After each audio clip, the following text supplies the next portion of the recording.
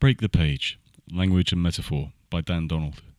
The words we use can have baggage and bring with them constraints we might not be aware of. I never felt I was great at English at school, but there's something about language and the use of it that I've always found captivating. The way we use words in such diverse and powerful ways, often even without consciously meaning to. We use analogies, similes and metaphors as part of natural conversation all the time. This became really clear to me watching how we adapted to the web.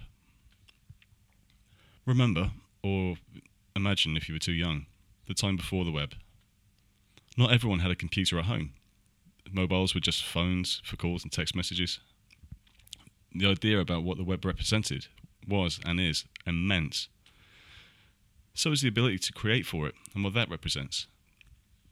As part of adapting to the change, we use language from other familiar concepts to help build a vocabulary to articulate something new, which is what happened with the web. We create web sites, home and pages. Has anyone used the term surfing the web this side of the millennium? It's the term page in particular that I've had an issue with. As a device to help us adapt to the web, this worked well.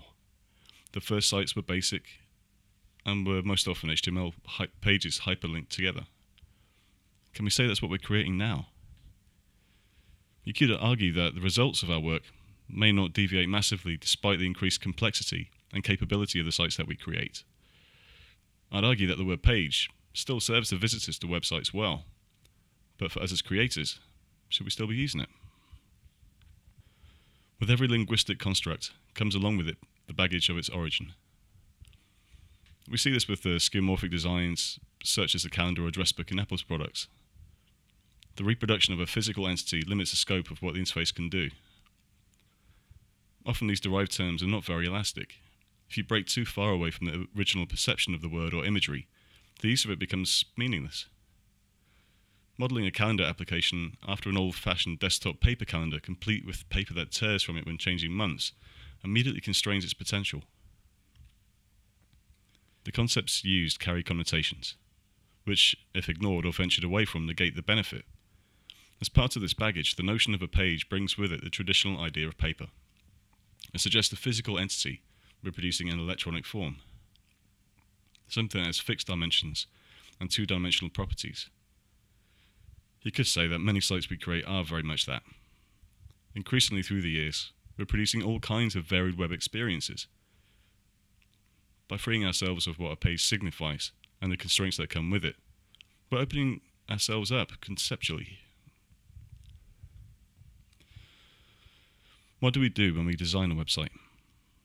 I guess more often than not, whether it's Photoshop or a sketch, we start with a rectangle, a representation of the screen or viewport, not too different in shape from a piece of paper. To me, this is immediately an awkward constraint, and the compulsion is to design within it. The viewport is not your canvas, though we can choose for it to be so. It's a window onto your design. I have to admit, I don't have a better term for it. Anything else seems contrived. Are these parts of a website experiences, views, spaces, frames, or screens?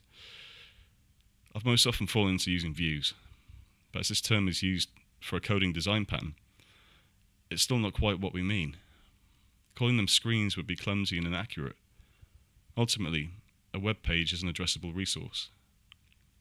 This fluid idea could be represented as something analogous to a printed page or as an entire app, full of behaviours and actions. This contrasts to how terms like site or domain resonate with me. These seem broad enough to both represent what they are on the web, without attaching baggage from their other uses. A site for a building is little more than a plot to be built upon. That kind of works for what we do.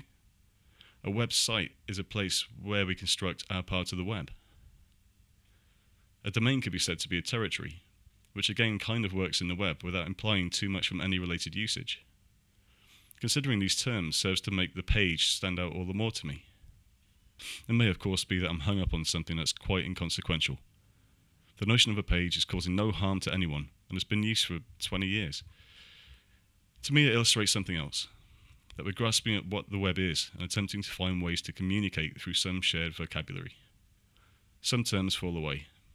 We no longer talk of hypertext, and lost the hyper part of links.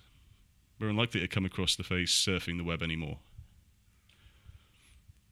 Ultimately, though, this thought of the power of the word page and all it implies inform the title of this site. The idea seems so powerful to me. Something as simple as how we use language can have a fantastic effect. If we break the page, even between us as creators, hopefully we can allow ourselves to keep pushing the web forward in ways we hadn't previously imagined, and the tools we use may follow. When we create something new, we have choices of language and mental model for what we're creating. This frames our creation, along with expectations, based on conventions we see on similar types of sites. By having awareness of this, maybe we can be more open to exploring ideas before they're constrained.